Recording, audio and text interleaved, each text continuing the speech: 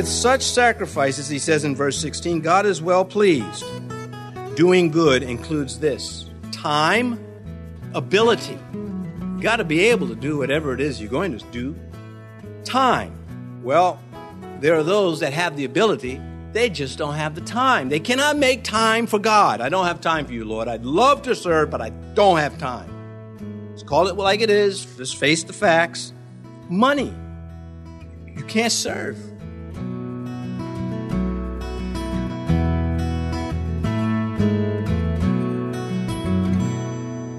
This is Cross Reference Radio with our pastor and teacher, Rick Gaston.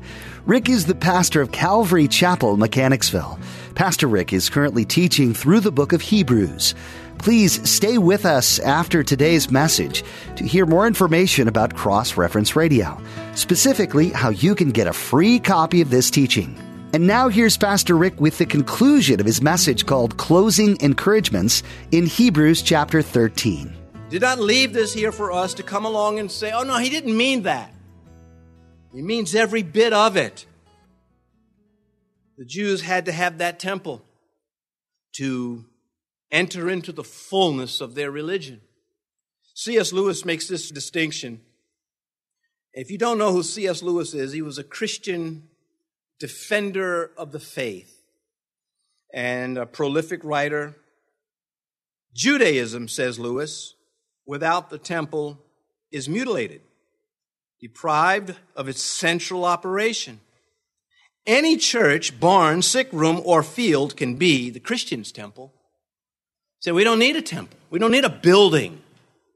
Anywhere we are, the body is a temple that houses the Holy Spirit. Where two or more are gathered in my name, there I am in the midst.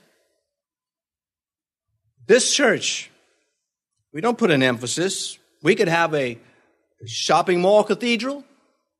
We can have a glass cathedral, although I don't know who's going to do all that cleaning. It doesn't matter. It's secondary to us. What is primary is pleasing the Lord. Fellowship with Him. You know the word fellowship? They continued steadfastly in the apostles' doctrine, in their fellowship. Fellowship includes serving the body. A lot of Christians reduce it, it seems, to just hanging out. Some of that goes on and is not wrong, but that's not all there is to it. You see, that word in the Greek used for fellowship is koinonia. You have something in common with them. What is that commonness? Well, it's Christ, yes. It is serving the Christ. How do we serve the Christ? You say, well, I stand out on the corner and I hand out tracts. Well, I'm not going to condemn that, but that's not enough. That is not enough. We'll come back to that in a little bit. He says, verse 11, for the bodies of those animals whose blood is brought into the sanctuary by the high priest for sin are burned outside the camp. The sacrifices from the altar, the sin offering that he is speaking about here, taken outside the camp, comes from a Day of Atonement for the Jew. The high priest once a year would enter into the holy place with the blood from the lamb that was slain. But that sacrifice that was slain, it was not then eaten. It was taken outside the camp and burned, disposed of. This has everything to do with where Christ was crucified. We'll get to this a little bit. Verse 12, therefore, also, that he might sanctify the people with his own blood, suffered outside the gate. You see, he goes back, he says, remember the Jews in the wilderness? It was a large camp. It was a temporary dwelling. They had not come into the land. But while they were there, God was deprogramming them from their slavery in Egypt. When you become a Christian, for those of you who lived in the world, you come to Christ, you have to be deprogrammed. And after that, you have to constantly have the world filtered out from rubbing up against it and it against you. It is an ongoing process. The blood of Jesus Christ cleanses us from all sin. And the Jews, when they came out of Egypt, they had to be deprogramming. As a people, it had to start. It had started there, and they were given this Day of Atonement. And they were to take the remains of this sacrificed animal. The blood would go on the altars on the horns of the altar and then into the holy place. But the carcass, the body, would be taken out and burned. And the writer is saying, our Lord Jesus was taken out of the gates of Jerusalem, likely that Damascus gate, north of the city, all particular to filling the imagery given to Moses. You look on a map and you see the location, the believed location of the Calvary, the place where Christ was crucified. You have two of them on most maps. There's the traditional Roman Catholic one. I can tell you that one's wrong right away. Anything they say pretty much about the scriptures is wrong. And then there's Gordon's Calvary, which is very likely right because it's consistent with the scripture. North of the city, outside the gate, and other identifying features that make that the most viable one. Well, this is what the writer is talking about. Jesus Christ, when they crucified him, he was not crucified in the city of Jerusalem. He was taken outside the gate to the place called Calvary. And so he says, verse 12, therefore Jesus also, that he might sanctify the people with his own blood, suffered outside the gate, that he could save sinners.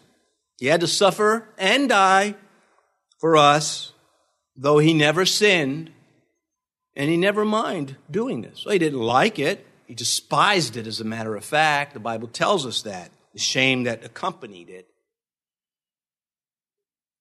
The sin offering, the image of the Day of Atonement, well, we have been atoned for through his blood. Before I go away from that, John's Gospel, chapter 19, verse 20, for many of the Jews read this title, that is, Jesus of Nazareth, King of the Jews. For the place where Jesus was crucified was near the city, and it was called in Hebrew, Greek, and Latin, and so then on goes the story. But he was taken outside the city, near the city. This outside the gate indicates that he carried my sins away from the dwelling of God. You see, the city where the temple was, the dwelling place of God, the Shekinah was, he took my sins away from the presence of God. When you die, Christian, and you stand before God, your sins have been taken away from the presence of God by Jesus Christ.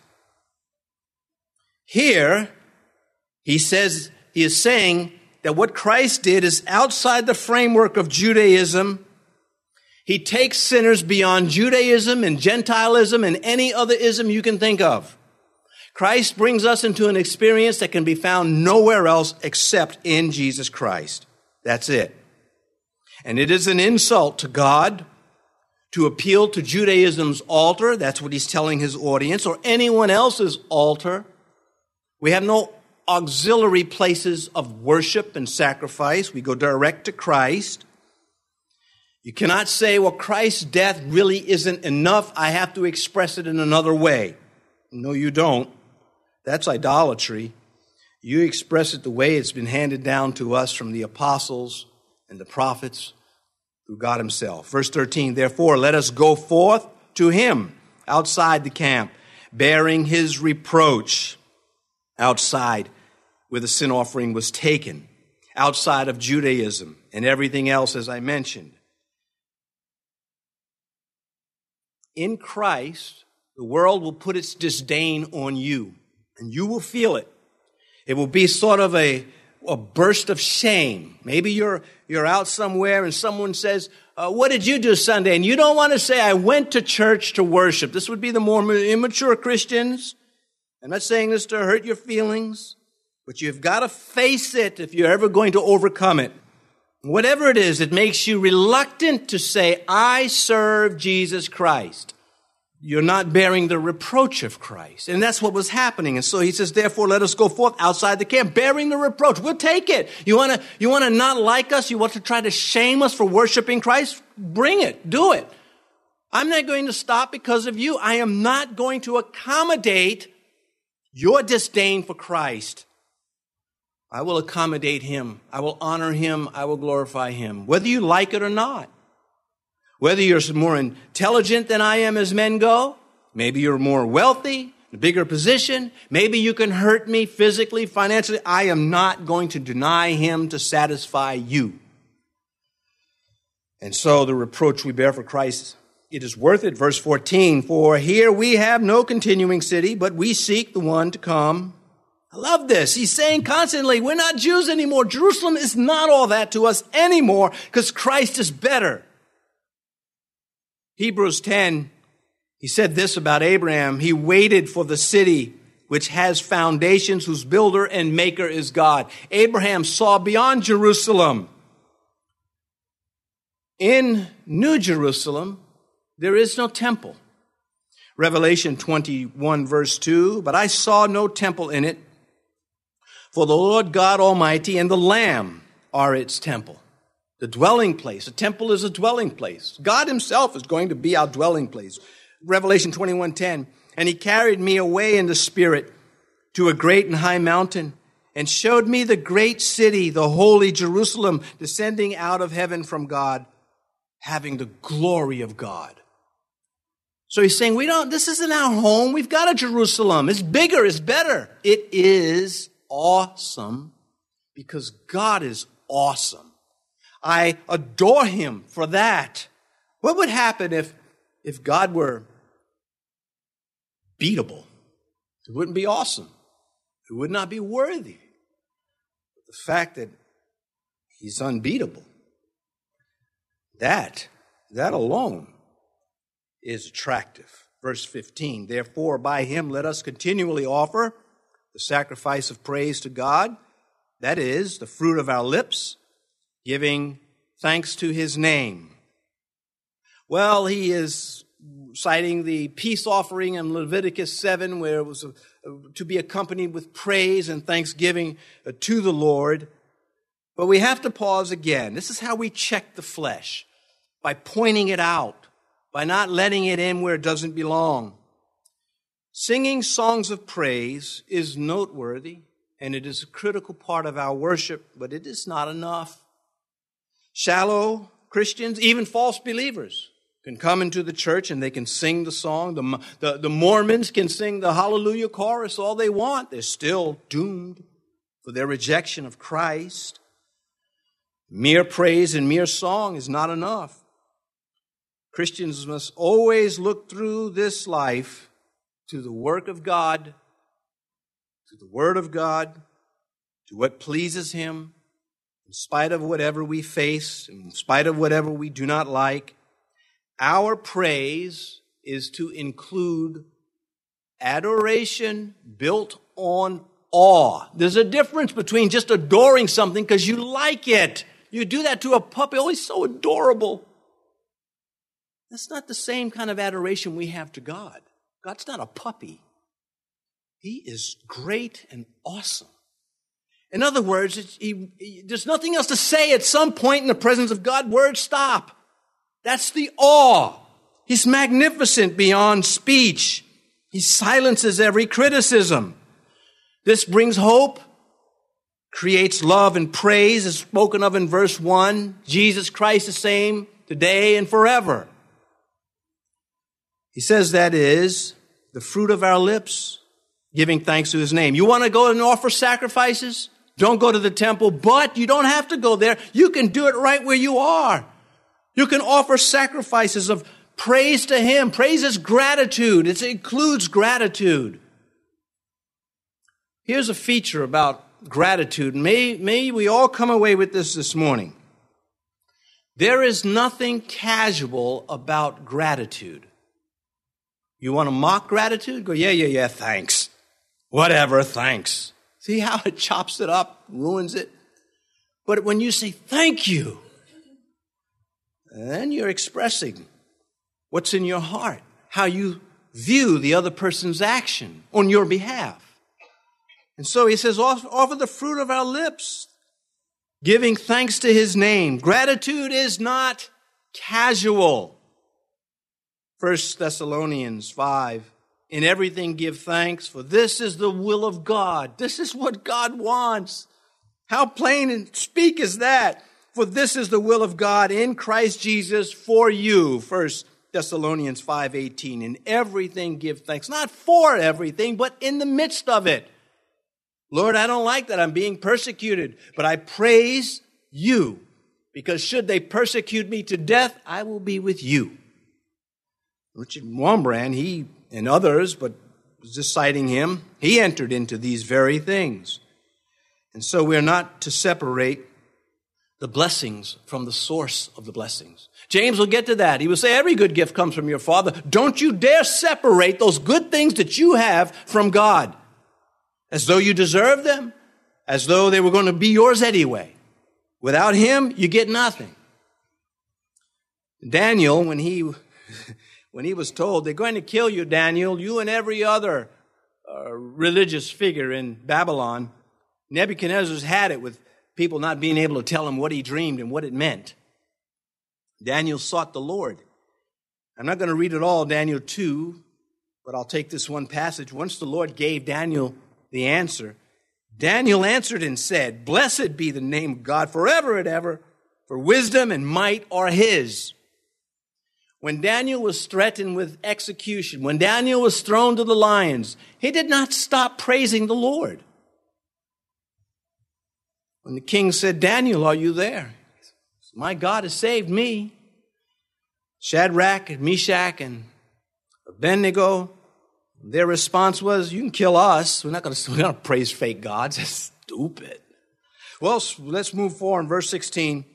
But do not forget to do good and to share, for with such sacrifices, God is well pleased. Praise is God's word. In the context that we've been studying, praise to God. But the deeds are manward.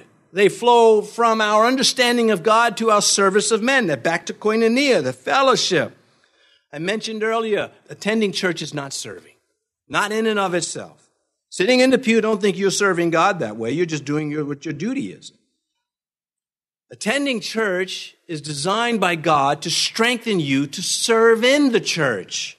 Ephesians 4, for the equipping of the saints, for the work of ministry, for the edification of the body of Christ. You say, I don't like that. I don't have an alternative for you. Everybody is supposed to get a place on the wall. Should it be any other way? Should we say, if you feel like serving, if it meets with your approval? I'm not trying to make that. I know there are always those who aren't serving, and I'm not trying to hurt you. But I'm not apologizing for the Scripture. And if the Scripture stings you, it is God's way of saying, how else can I reach you? And maybe one day you will register. And you will understand that if you're going to get stronger, if you're going to get to the next step, then you're going to have to serve somewhere. For with such sacrifices, he says in verse 16, God is well pleased. Doing good includes this: time, ability. You got to be able to do whatever it is you're going to do. Time. Well, there are those that have the ability. They just don't have the time. They cannot make time for God. I don't have time for you, Lord. I'd love to serve, but I don't have time. Let's call it like it is. Just face the facts. Money. You can't serve. You cannot build the kingdom if you don't tithe. And I'm not a fundraiser. This is a fact. I'm not going to hold it back from you, especially those of you who are penny pinchers with God's money. If there are any here or going to listen later online or the radio or wherever else, you have to hear these things. What would the church look like if no one tithed? We go back to C.S. Lewis' statement, you've got to be out in the field. That works on a nice day. Problem is you only get about 20 of them a year and you don't know when they're coming. Well, I don't know where I am. Let's go back to the beginning and start again. Verse 17, we'll finish up now. Obey those who rule over you. There it is the second time. It comes again in verse 24. We won't get that this morning. Obey those who rule over you and be submissive, for they watch out for your souls as those who must give account. Let them do so with joy and not with grief, for that would be unprofitable to you. Well, we hit this all through the letters. We hit it all through the Scripture. And here we are faced with it, just right out, a blatant statement. Be obedient and submit. This is not humiliation. This is not forcing you to do something that you don't want to do. You have no problem doing this with your employer because he pays you to do it. You have no problem in the military doing it because you'll face judicial punishment if you don't. Military justice. But when Christ comes along and says, Why can't you do this? Because you said you love me. And if you love me, you keep my commandment. I don't get this. Can you explain it to me?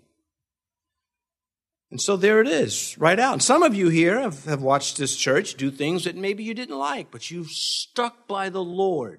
The Lord didn't tell you to move, and you didn't move, and the Lord didn't tell you to start trouble, and you didn't start trouble. You just stayed obedient to Him. And fruit comes out of that. There's no need to tell you to obey and be submissive if everything we do is going to please you. We got to get that as adult Christians. If you think every time we make a decision, you've got to be right with it for that decision to be implemented, you are a child, you are a baby, you belong in the nursery. Adult Christians understand that obedience causes pain and honor and blessings and righteousness and fruit, and it hurts the devil, and it hurts your flesh, and so it should. So be a man of Christ, be a woman of Christ, and own up to what the Scripture says and watch God do His thing. Or try to make it say what it doesn't say. Church is not a democracy. We're not a corporation. We're not interested in their tactics and methods as far as where the church goes, because we follow the Good Shepherd. He has put under-shepherds in place to carry out His orders. And if a man of God is serious about the judgment he is going to face one day for how he followed those orders, He's going to do it with or without you, and you should love that it's that way. I would love that it's that way. The church is not also this place where everybody just does their thing. We'll read the book of Judges. Every man did according to his own mind, because there was no ruler. There was no king in those days. And so may it never come off your lips. Teach me the Bible, just don't enforce it. Because that's par for the course nowadays. He says, for they watch out for your souls as those who must give account. This is the way it is, Christians. It's in your Bible. And you run high risk of hurting yourself if you mess with this. The emblems of authority enforcement, they are good. Don't be afraid of them. Embrace them. Why do the cults, the people in the cults, why do they do it? They submit to these heretics. Come to a church of truth, as Paul said, though they smack you on the face, you're fine with it.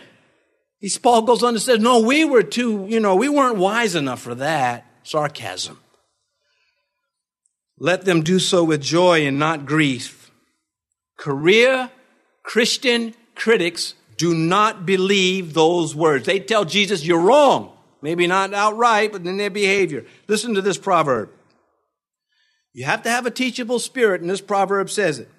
Whoever loves instruction loves knowledge, but he who hates correction is stupid. That's what it says, Proverbs 12:1. Go read it for yourself. Some of your translations may try to dumb that word down. And I don't know how you dumb down the word stupid. Except don't be it. That means you could have done better, but you chose not to. That's what stupid is you had a choice, you picked the wrong choice, and you defend the wrong choice. Wise is not making the wrong choice, at least not consistently. Well, I've got plenty more to say. I don't have time. We have to close with, for that would be unprofitable to you. Let's reverse this verse again, verse 17. Disobey those who lead over you. Be combative. Let them do so miserably with aggravation and grief. Well, that would be wonderful for you. Paul told the Romans to submit to the civil authorities, that they don't bear a sword for nothing. And they submit because of that sword. The pastors don't bear a rod for nothing. No pastor serving the Lord enjoys using the rod on the flock. Never. I don't think any pastor that loves the Lord and loves the flock, I can't wait to straighten this person out. It's more like, oh man, Lord, you've got a line to their head. Why can't you tell them? And he said to me, well, sometimes I do. But this one's for you. I don't want to. I just want to teach the Bible.